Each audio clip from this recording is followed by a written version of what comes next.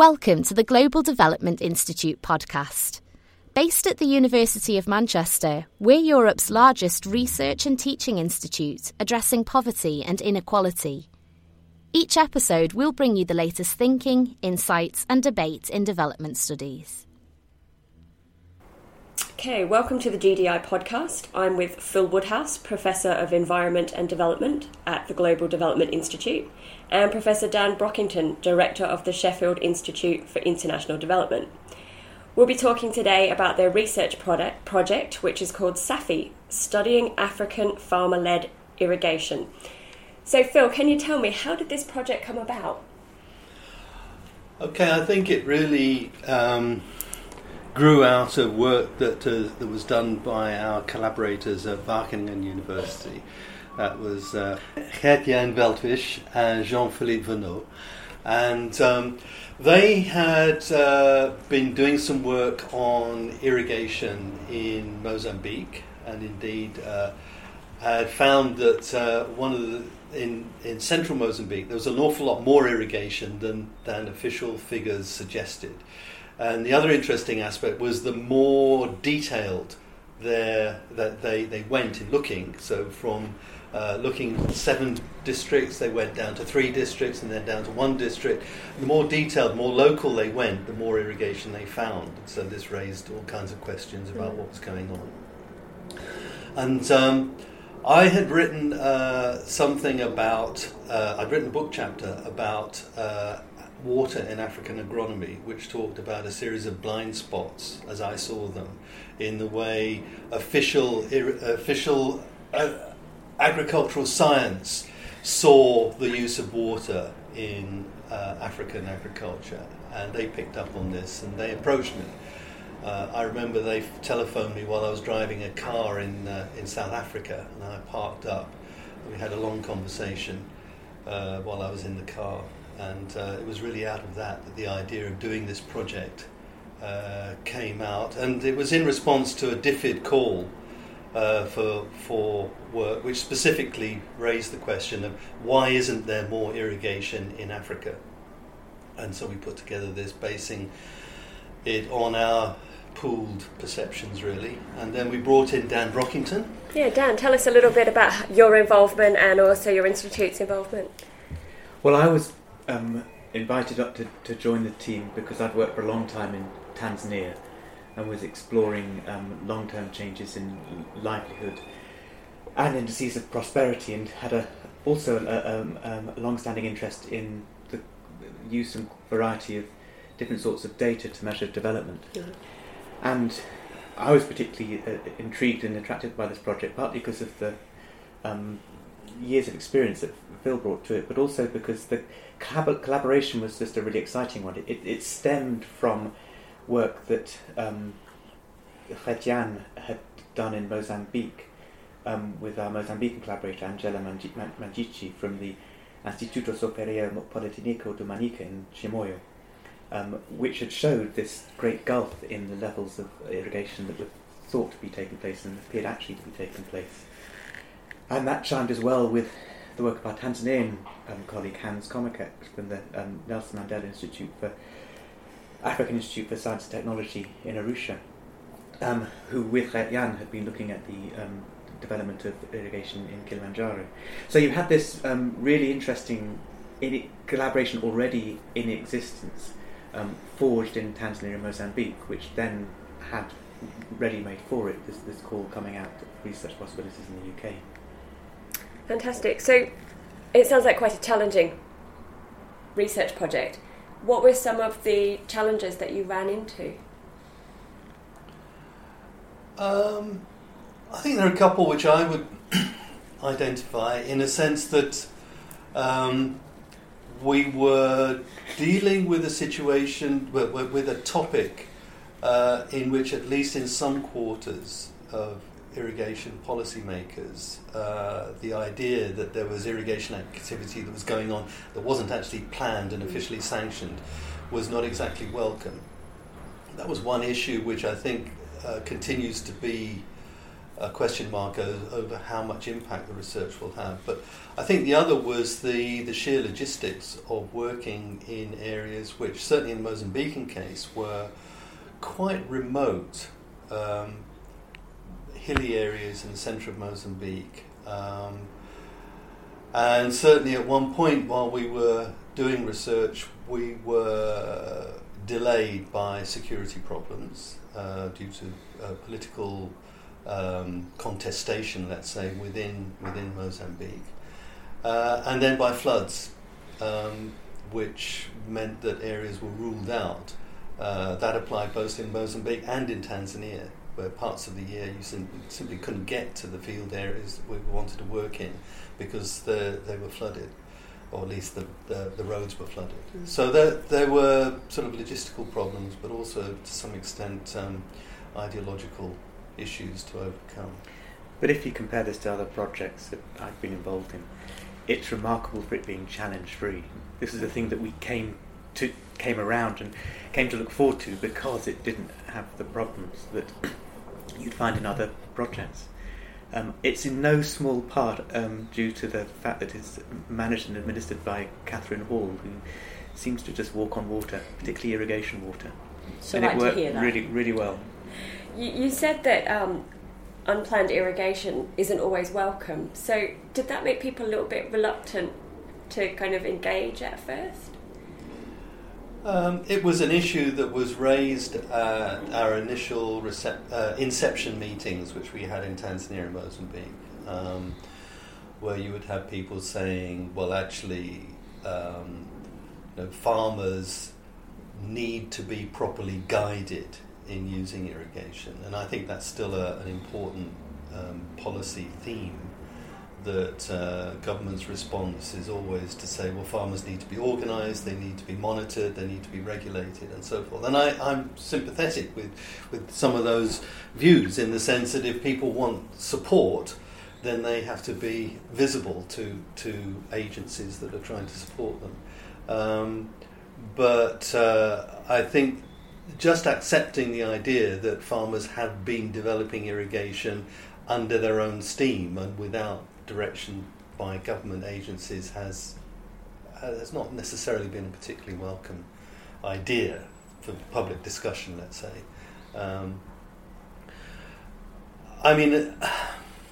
I think one of the sort of challenges in terms of getting the findings of the project across are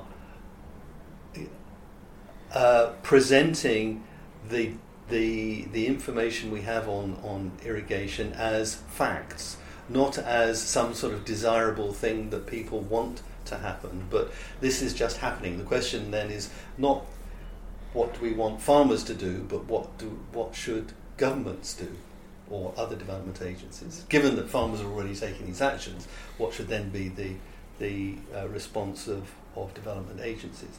And turning things around that way, I find find it quite difficult to get across. Often the response assumes that we're advocating that farmers should do things. And we're not necessarily saying that, we're just saying farmers are doing this. Now what should the response of development agencies be? And that sort of, in a sense, turns things on its head a bit. And that's a dialogue which is often not properly understood. But it is fascinating, because there are three fundamental findings that I think that's come out of this project. And the first is that there are many different forms of irrigation that aren't actually recognised as irrigation. As Phil says, it's just called moving water around fields. It's not actually irrigation in the official mindset, which doesn't well capture what farmers are doing with water on their fields. Most people would actually look at those practices and call them irrigation. If you recognise that variety, suddenly there's a lot more irrigation happening.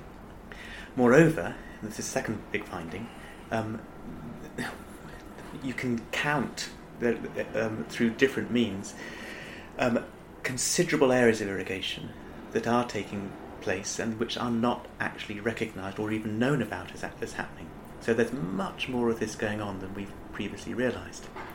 And this is a fascinating thing. So if you call in the planners from a particular country, I won't name it, and say, look, we think there's loads more irrigation taking place. We think actually you've met your targets for increased irrigation, which you want to achieve in 5 or 10 years' time. You've met them already. You met them 4 years ago. And you would expect them to say, that's fantastic, that's great. And they don't. They say, no, I'm not going to my minister and telling him that the targets we set 5 years ago were wrong. That irrigation isn't happening unless I call it irrigation. Now, I am paraphrasing very closely, those aren't the exact words, but that is almost exactly what this extremely important official said. And so there is, as Phil observed, this curious reluctance to recognise that these practices are taking place on the ground. But the significance for then government support is remarkable, because if you're trying to expand from scratch irrigation areas, then you're looking to build large dams, flatten and level fields, you've got to set up whole new schemes, and it's extremely expensive. If that land is being irrigated already, then the forms of support are actually much cheaper. You can reach many more farmers for much less money and far more easily, but you do need to reach them in a different way. It requires a different form of policy intervention. And so will engaging with policymakers be part of the scope of this project, like as in to get them to really listen, hear and... Oh, it has been. It has been really from the off, I think. We had the inception workshops right at the start. And that's really where there were a couple of things we learned from that. One was this sort of slight antipathy in some quarters to the idea of farmer-led irrigation. But the other was also that farmers don't work in isolation. And we, in a sense, we had to redefine what we meant by farmer-led irrigation. It wasn't that farmers are kind of doing it entirely on their own, but they are taking initiatives, but they tend to try and draw in all kinds of support where they can. In other words, they're not... I think that, we saw situations where people had tapped into a bit of money from district government, for example, or from NGOs, and had tried to improve the irrigation that they were doing by cementing channels to make sure they didn't lose so much water and things like that. And so, and some of these things have quite a long history of, progressively developing the amount of irrigation that they were doing. So we, rather than seeing this as farmer-led, as being farmers on their own, we had to see, and we kind of changed our definitions really, and we started saying, okay, farmers are not disengaged. We started talking about different kinds of engagement between farmers and government and any other agencies. Contractors, for example, who would put out demands or for lettuces or carrots or whatever, vegetables for businesses that were employing large numbers of people and needed to feed them. And I think the other big sort of slight disjuncture, I suppose, from common perceptions is that almost, in fact, I can't think of any instance where we haven't looked at this kind of irrigation where it hasn't been commercially driven. In other words, farmers are taking these steps in order to generate income, and so they are growing crops for sale. And this again is a slight difference from the way many official perceptions work, that small-scale farmers who are using not particularly sophisticated technology are seen as, almost by definition, people in need of improvement. And part of that improvement is being more interested in markets and growing for the market, whereas these people are growing for the market. So, again, in very difficult to get to areas, you can find crops that are essentially being grown commercially, and when they're ready, the farmer will phone up the trader using a mobile phone, and the trader will come and harvest that crop and take it to market, often in a big city, sometimes quite far away. And so these are commercially oriented people, commercially minded people, who just don't fit the official category of what a commercial farmer should look like. Doesn't fit the categories of how irrigation is practiced. The policy documents divide farmers into commercial farmers and subsistence farmers. And we just don't find that. We find that what they call small-scale, traditional or subsistence farming is undertaken for commercial purposes. So lots of learning for all policymakers, I think so, throughout yes. the project. Yeah. Beyond irrigation policy, do the findings of your research have wider implications for other sort of planning officers or development professionals? Well, water use, certainly, because water use is contested by the power generators, by the wildlife and conservation interests, by people planning forestry and river basin management. All of those are really interested in irrigation activities and how much irrigation is going on. And this is where we have to be really cautious, because you tend to find that the views and positions taken in these debates are already fairly clearly well defined, and people haven't needed very good data to adopt those positions. So if you start coming with a bunch of new data, that doesn't necessarily bring light and clarity. It could just add fuel to a fairly heated argument. I want to go back to the findings. You mentioned there were 3 key findings. We talked about many forms of irrigation, considerable areas that are being irrigated that we didn't know about. Did we get the third one? So its value to farmers. That's Farmers what I are meant by much better off once they're irrigated. And this is very clear. I mean, we've got a sample of, 2,700 irrigators and non-irrigators altogether, and it's very clear if you compare the farmers who are irrigating with those who are not irrigating on a whole series of measures, they're better off. And you could say, well, it was only better off farmers who were farming in the first place. But we also know that for irrigators, I think it's on the order of 80% of irrigators, irrigated agriculture, irrigated crops form a half or more than half their income. In other words, these are not necessarily people who have big business interests or other forms of income who are simply investing in irrigation on the side. There may be some like that, but for a lot of people irrigating is their main livelihood. So the fact that they're better off than non-irrigators suggests that actually that the source of that difference is coming from the fact that they're irrigating. So I think the evidence is persuasive. We think that farmers who are irrigating are better off and are doing better. So at some level, one of the big questions then is, okay, how does this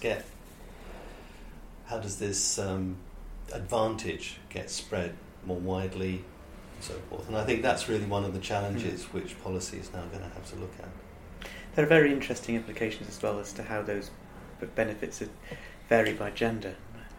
We're yet to complete the analysis here, but the early indications are that for female-headed households in particular, you could see a remarkable increase in education levels of children according to irrigation activity. I think it was an extra year's education per child. Yeah.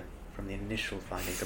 For households that are headed by women, specifically. The difference for households headed by men is less large than it is for households headed by women. So if you compare women-headed households who are either irrigating or not irrigating, then the advantage is even larger than it would be for male-headed households.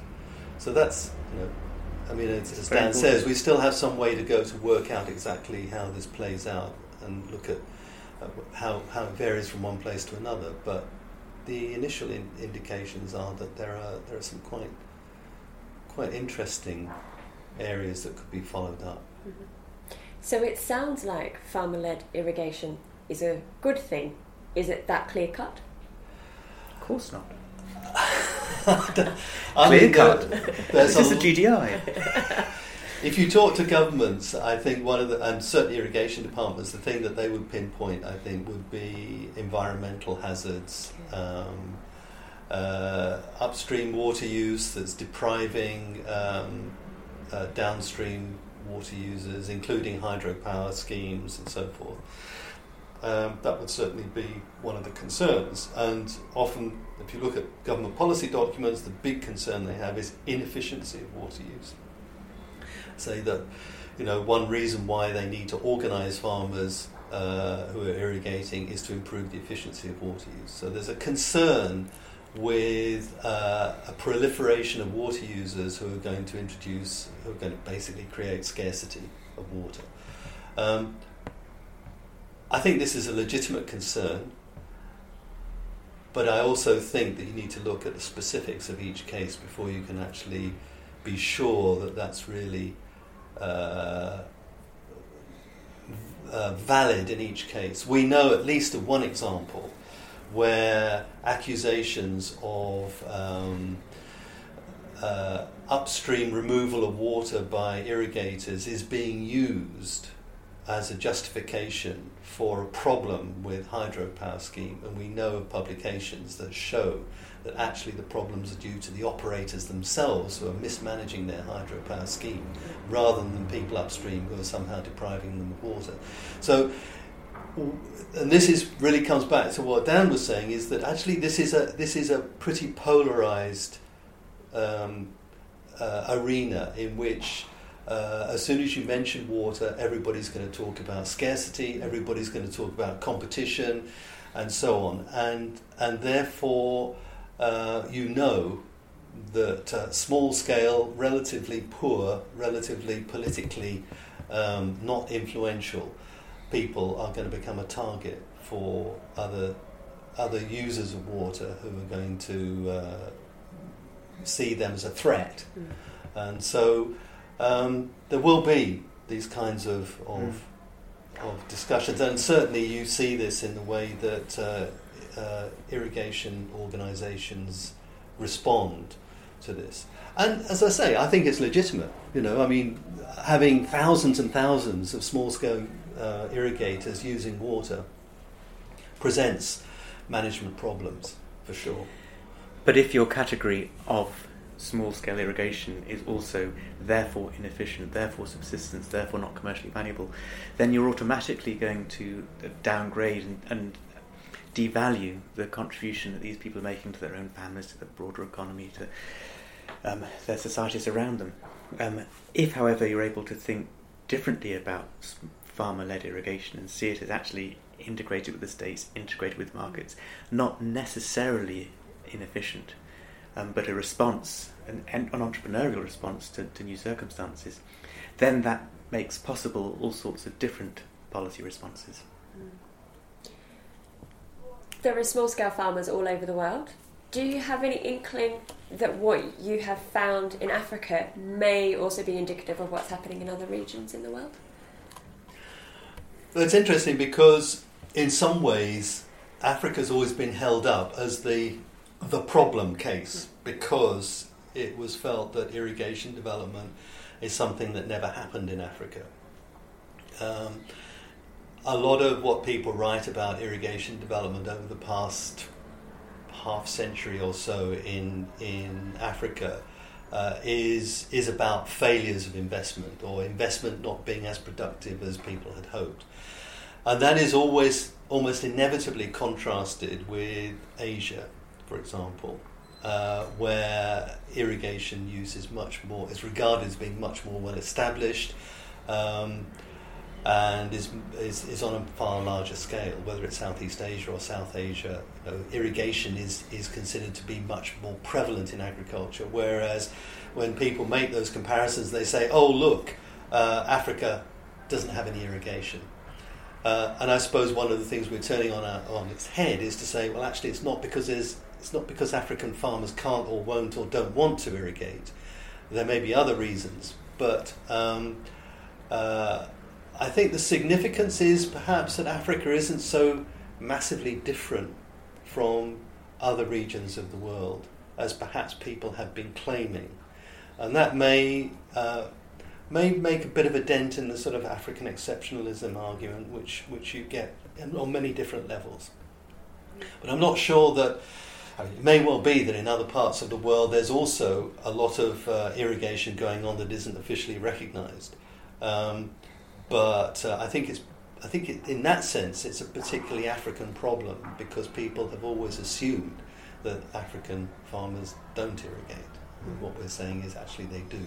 And the fact that they don't irrigate necessarily according to the rules or the formats that were expected doesn't mean that it should be ignored.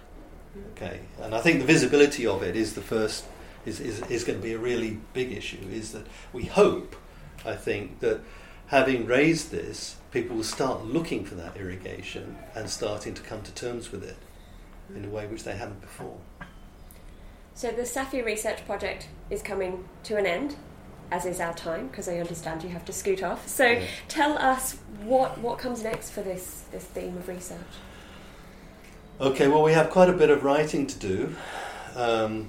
Where we have a special issue agreed, which we've drawn in not just work from SAFI but from elsewhere. We ran a workshop last February where we brought in people from other parts of Africa, researchers from across sub-Saharan Africa, to compare notes really on this. And so that has generated some work on papers which we will be publishing next February. We're also working on a book which we hope to draw together in much more detail the work that we've done in SAFI. Beyond that, there are a couple of research bids in the pipeline which we've put together, one being led by our Tanzanian collaborator Hans Komeke, but using many of the participants in the SAFI project. Other contacts we've had from the African Union who have asked us to provide some training for mid-career African agricultural scientists, and again Hans Komeke in Arusha is we are hoping will be able to provide that. He's certainly been in contact with the African Union to set up that training program. Because we've got 3 tasks now. Because this work's been undertaken in Tanzania and Mozambique, and there are many more contexts, many more countries where we suspect irrigation is under-recognised and under-reported. Then you've got the task of sensitising and working with policymakers so that they can so they can see that these findings aren't necessarily a threat to their raison d'etre. And then you've got the task of working out, well, how do you best support actually existing forms of irrigation which the state doesn't yet recognise? So you've all got very busy times ahead. I think this will keep us going for quite a while yet. Well, we'll let you go then. Thank you very much for your time, Phil and Dan, and thank you everyone for listening.